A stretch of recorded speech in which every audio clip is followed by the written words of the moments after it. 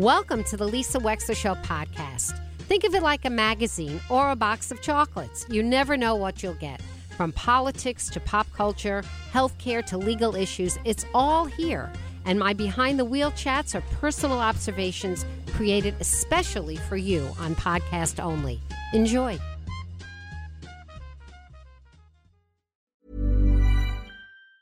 Ever catch yourself eating the same flavorless dinner 3 days in a row?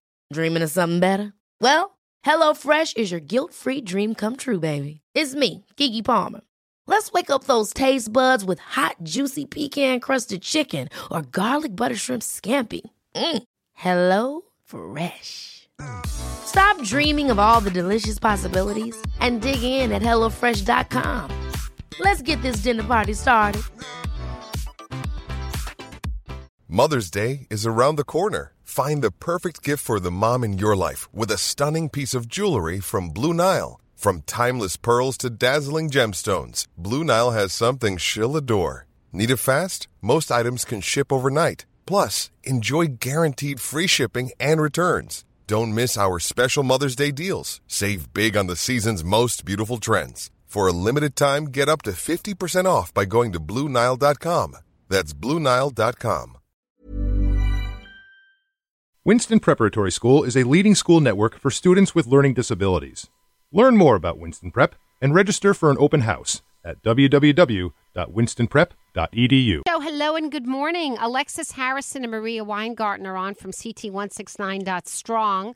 We are in the very, very crucial days of the legislature in Hartford, where a lot of things that have been talked about, voted out of committee, have made their way towards having a big vote. Alexis Harrison, Maria Weingarten, thank you for calling in. Tell us, Alexis, what's happening? Yeah, thank you for squeezing us in, Lisa. Alexis, it's not a good connection. Let me try with Maria. You sound like you're underwater. Maria, okay. let me give you a try. Maria, say hi. Hi, how are you? Okay, this is much better. Alexis, you got to get on a different connection. Maria, what's happening? Okay. What's happening? So what we're seeing is that they've combined 5 or 6 different bills into one large mega zoning bill, and it's most concerning is that it's added this fair share that we were all talking about so many times, and it's limiting what you don't have information on what that is, what the total amount is. But in terms of the language as to how a fair share is determined, it's just like the original bill. So in our mind, it doesn't change it very much because towns like Westport, New Canaan, and others will be allocated at 20%. They'll max it out to like 20% of your current housing stock, which means and they're saying that it won't be on towns to build. But as you know, if the developer is going to build our fair share, they're also going to want to build market value. So that means that it would be 80%, let's say, market value and 20% as our fair share numbers. That would mean we would literally double our entire housing stock in our towns. That's what the mandate would be. Wow. That's incredible. And how does this zoning bill, if it's passed, how does that tail with 830G? As we understand it, I think it would be in addition to it. As we understand it, 830G is still in existence, and it has not been reformed this session. And we don't believe it'll be gone just because this bill passes, if it does pass. So it's another layer of complexity and regulation coming onto housing from Hartford. Yeah, absolutely. And I think also concerning are the environmental issues with this bill. It will obliterate, things like wetlands regulations.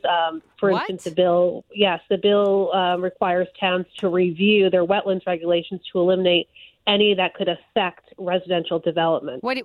So what? Yes. I don't understand. I'm sorry. This bill is being proposed by Democrats who consider themselves the party that protects the environment. I'm not saying they do or they don't, but that's very much part of their agenda, at least nationally. Explain what does it do to wetlands regulations? So the bill is really a density bill, and it would require towns to review their wetlands regulations and to eliminate any language that would affect or hold up, delay development of residential buildings, as we understand it. But the whole point of wetlands regulations is to prioritize wetlands over development. That Correct. is the point of them. Right. Well, Lisa, it actually bypasses P&Z, sewer, water, wetlands, municipal conservation, and historic preservation on any applications related to affordable. So anything related to this fair share is going to be overridden. And so all of those commissions, gone, not needed, just whatever the state is telling us to do.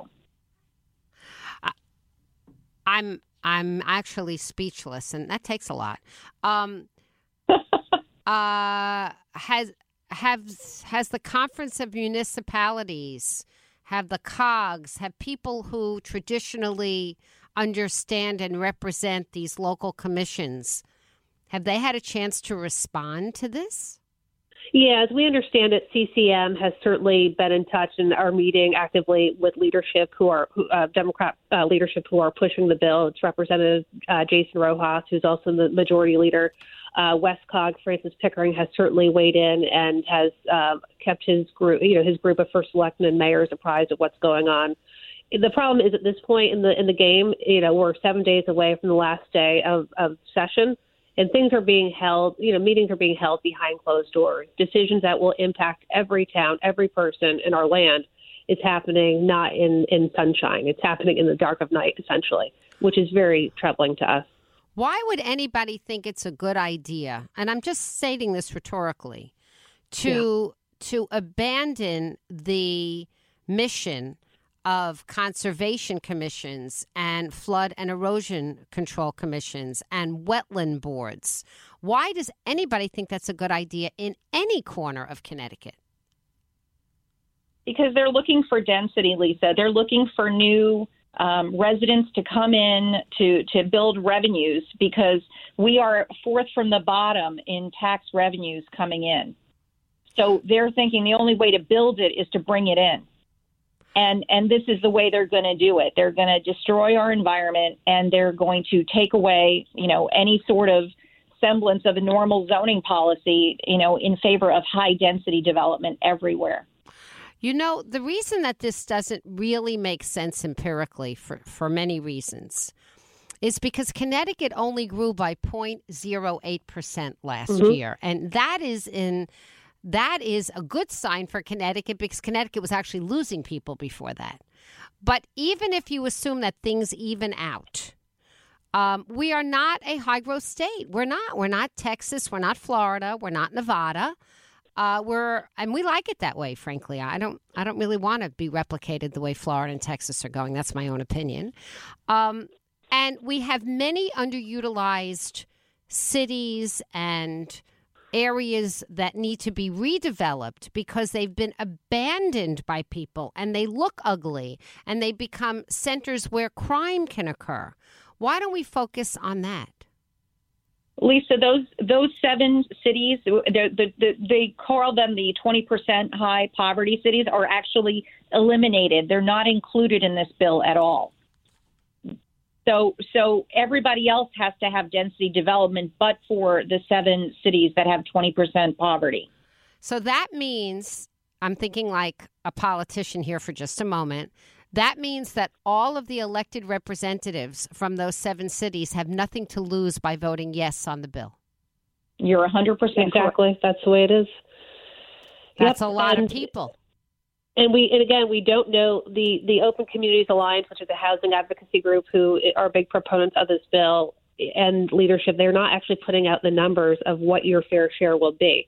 Fairfield could be as high as 2,500 more units. That's extraordinary. I'm sure West Forest is a little less than that. But none of the pertinent information is being put out there, which begs a lot of questions. Is that purposeful, or maybe they just don't have the answers right now? But this is a rushed bill, and it's just not good policy for us. We don't do something like this at the 11th hour. You said we're chatting with Alexis Harrison and Maria Weingarten of CT169Strong.org. You said that Jason Rojas. Can you refresh my memory? What community does he represent? Yeah, Mr. Rojas represents Manchester and East Hartford. Okay, so those communities would be affected by this bill. They would. They would. Mm-hmm. And I'm just wondering if I mean, I really don't know if the people in his own communities feel like that's the way they want to go. I don't know East Hartford too well. I know it's one of the poorer communities in Connecticut. And Manchester, it seems to me, is sort of a middle-class place. Probably has everything it's more of a in working between. class area. Yeah. Correct. Yeah. Okay. I mean, it's just fascinating to me. So in terms of the way this has been structured, the people with nothing to lose at all, who don't have to care about responding to their constituents, still, that's a lot of people in the legislature. And what about the suburban communities that are represented by both Republicans and Democrats? Have they weighed in about how they will vote on the bill? We haven't seen that yet. The bill literally came in late yesterday afternoon. We heard the Democrat caucus had a meeting, and we heard, many Democrats, especially in Fairfield County, did voice their concerns. But we also heard they're not really being listened to. And Mr. Rojas is really targeting the newer, representatives to get their support, and those in smaller towns. And we understand that he's saying they're not going to be affected. But I think 163 of our 169 towns will be impacted. So that's a fallacy if that notion is out there. Well, one would expect the representatives to be able to read the bill and know whether or not it's going to impact their own community. Mm-hmm. It just came out yesterday. I think you said it's 60 pages. Is that what you told me? Something like that? Yeah, it's 60 or 90, somewhere between there. But it's a very thick document. And again, this is like, they're tired. It's been a very long session. And, I don't know how much they read or what they can read, because it is a lot. There are a number of bills right now that they have to vote on. So that's part of the strategy, I think. Yeah, everything's in there, including the fact that now housing authorities, back to that other bill that existed, now a housing authority can also sue towns under this bill. So it sort of gets to that other housing authority bill, where if another housing authority anywhere wants to build, they can go build in your town to build your fair share. Mother's Day is around the corner. Find the perfect gift for the mom in your life with a stunning piece of jewelry from Blue Nile. From timeless pearls to dazzling gemstones, Blue Nile has something she'll adore. Need it fast? Most items can ship overnight. Plus, enjoy guaranteed free shipping and returns. Don't miss our special Mother's Day deals. Save big on the season's most beautiful trends. For a limited time, get up to 50% off by going to BlueNile.com. That's BlueNile.com. Many of us have those stubborn pounds that seem impossible to lose, no matter how good we eat or how hard we work out. My solution is PlushCare. PlushCare is a leading telehealth provider with doctors who are there for you day and night to partner with you in your weight loss journey. They can prescribe FDA-approved weight loss medications like Wegovy and Zepbound for those who qualify. Plus, they accept most insurance plans. To get started, visit plushcare.com/weightloss. That's plushcare.com/weightloss. It sounds like it's going to be a recipe for an enormous amount of litigation. It is. And it's going to be just like litigation in New Jersey, which has created so much, expenses for these communities. They have the highest local income taxes in the country. Yeah, I know. And so we're number 2 or 3. So right. we're going to shoot to number 1 now. Between the infrastructure costs and the litigation expenses related to all of this and settlement costs, it's exactly where we're headed now. It's astonishing to me. I have to come back to the environment because, that's my thing. It's astonishing to me that the traditional coalition of people who say they fight for the environment are silent when it comes to the environmental impact of this agenda. We agree with you. And we agree. Francis Pickering said something. I'll read this sentence that he said. These are concerning developments that Connecticut's state-level protections of surface waters are by some measures the weakest in New England, meaning the state relies on local regulation to protect its rivers, lakes, streams, and ponds. And now we're taking that away from local municipalities. And so there'll be nobody and nothing left to protect the water quality of the inlands and the coast. And I'm a big believer in decentralizing authority, and I'm a big believer in local decentralization and regulation, because I think that the more you can drill down on, and the more you can decentralize and drill down on what should be happening in a town, the better information the people have, because they know their towns the best and they care about their towns and their communities and cities the most. So to deprive local municipalities of having a direction over growth in their own town, it just, to my mind, is just not good public policy. It's just not smart. And Lisa, talking about that as well, and environmental impacts. So I know we've spoken before about this alternative septic systems, yes, where they're trying to increase capacity. So under this bill, they're making 10,000 gallons per day. They're moving it up from 7,500 to 10,000 gallons per day. That's normal under a local conventional septic system. So now that's going to be pushed down to local. And it also in this bill says that middle housing is going to be permitted without requiring a public sewer anywhere in your towns, that you have to review your zoning to make sure that middle housing can be built anywhere without sewer as well. I think that people don't quite understand, Maria, how the nuts and bolts of the language here has overridden their assumptions about their own communities. Mm-hmm. So what we're saying is, in a single-family zoning area, you're now going to have to allow multifamily. And the ability to increase your septic capacity means that you could have multiple homes on one septic system, and it allows higher density. So you could have 2-family, 4-family in anywhere in your town. So it's not just in the concentrated. So that whole idea that the beginning we're talking about with transit-oriented or trying to be near a town center and create a walkable environment, that's sort of gone with all of this. This is just build big everywhere.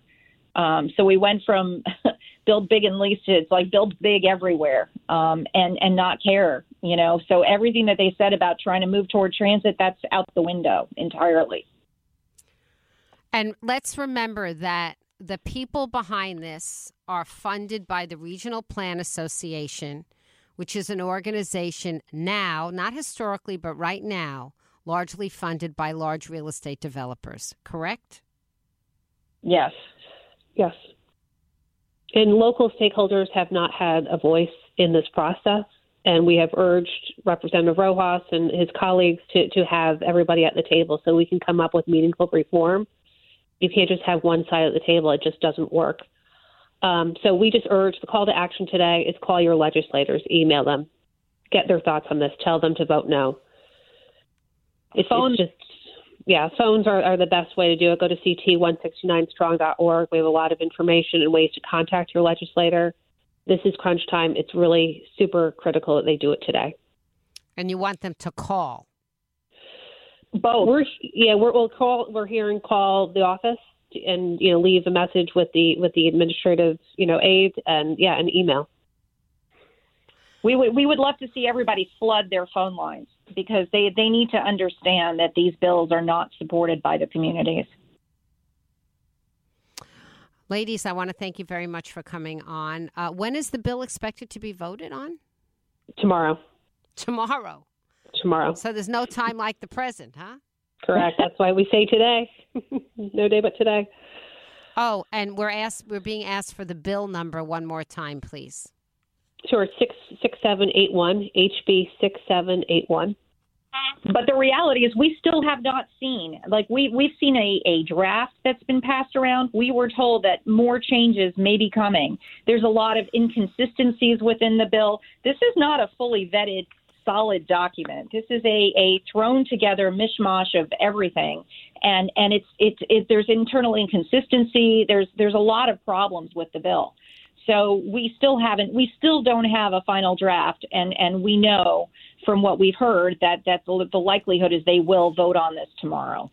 Does it come with a fiscal note, which is to say an amount of money that the bill will cost the taxpayers? No. Okay, I want to just stop and say something. I just want to stop. I'm going to just do the legal Lisa for just a moment, just to let everybody know. So when bills make their way through the legislature, they are supposed to be vetted and they're supposed to be assigned a cost associated with them if there is one. If there is a policy that you're making that doesn't have any fiscal note, then it has no fiscal note. When something has a fiscal note, it means that somebody has looked at a bill and decided how much it's going to cost the taxpayers.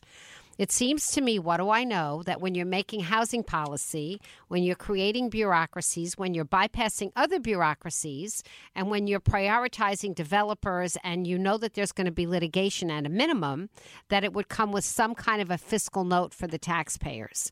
The fact that it doesn't have one is we just want to stop and notice that, because a lot of times when something comes with a fiscal note, it means that a legislator will say, you know what, I don't think the taxpayers can afford this because I know how much it's going to cost us.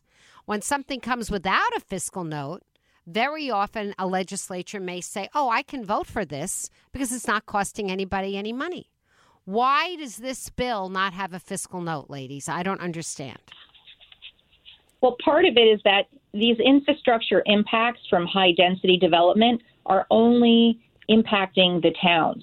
They're not from the state's, mandate. It's an indirect expense that a town will incur when they don't have enough school capacity, when their sewer needs to be upgraded, when they need extra water lines or whatever. Those costs are not quantifiable by the state in this bill.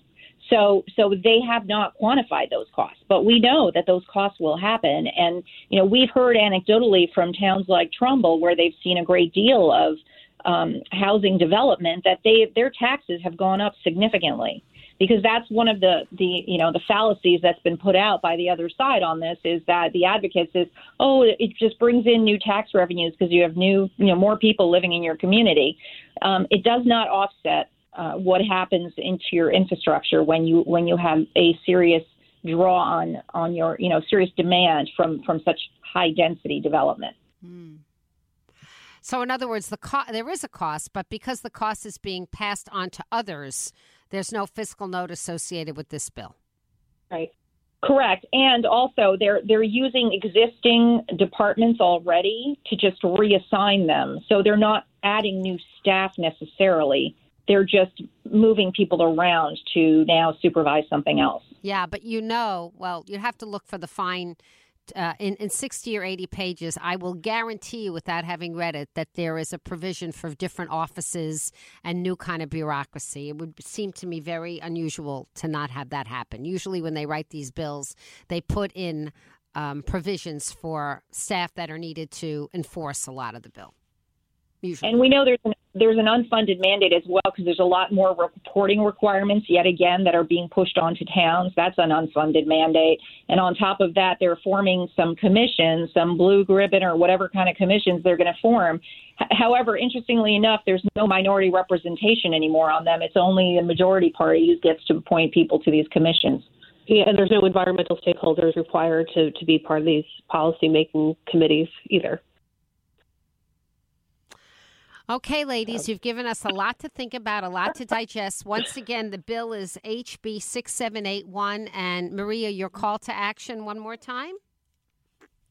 Call and email your legislators. Go to our website, CT169Strong.org. Click on the red button, and we have phone numbers to contact legislators, and we also have an email that you can send to your legislators. Thank you very much. Appreciate it, ladies. And as always on the Lisa Wexler Show, while we've covered this one point of view, if you have an opposing point of view and you feel like your legislator should vote in favor of this, the bill is HB 6781. And I'm sure your legislature wants to hear your opinion, whether it's pro or con. Thank you very much, Marie Weingarten and Alexis Harrison, for being on the show today.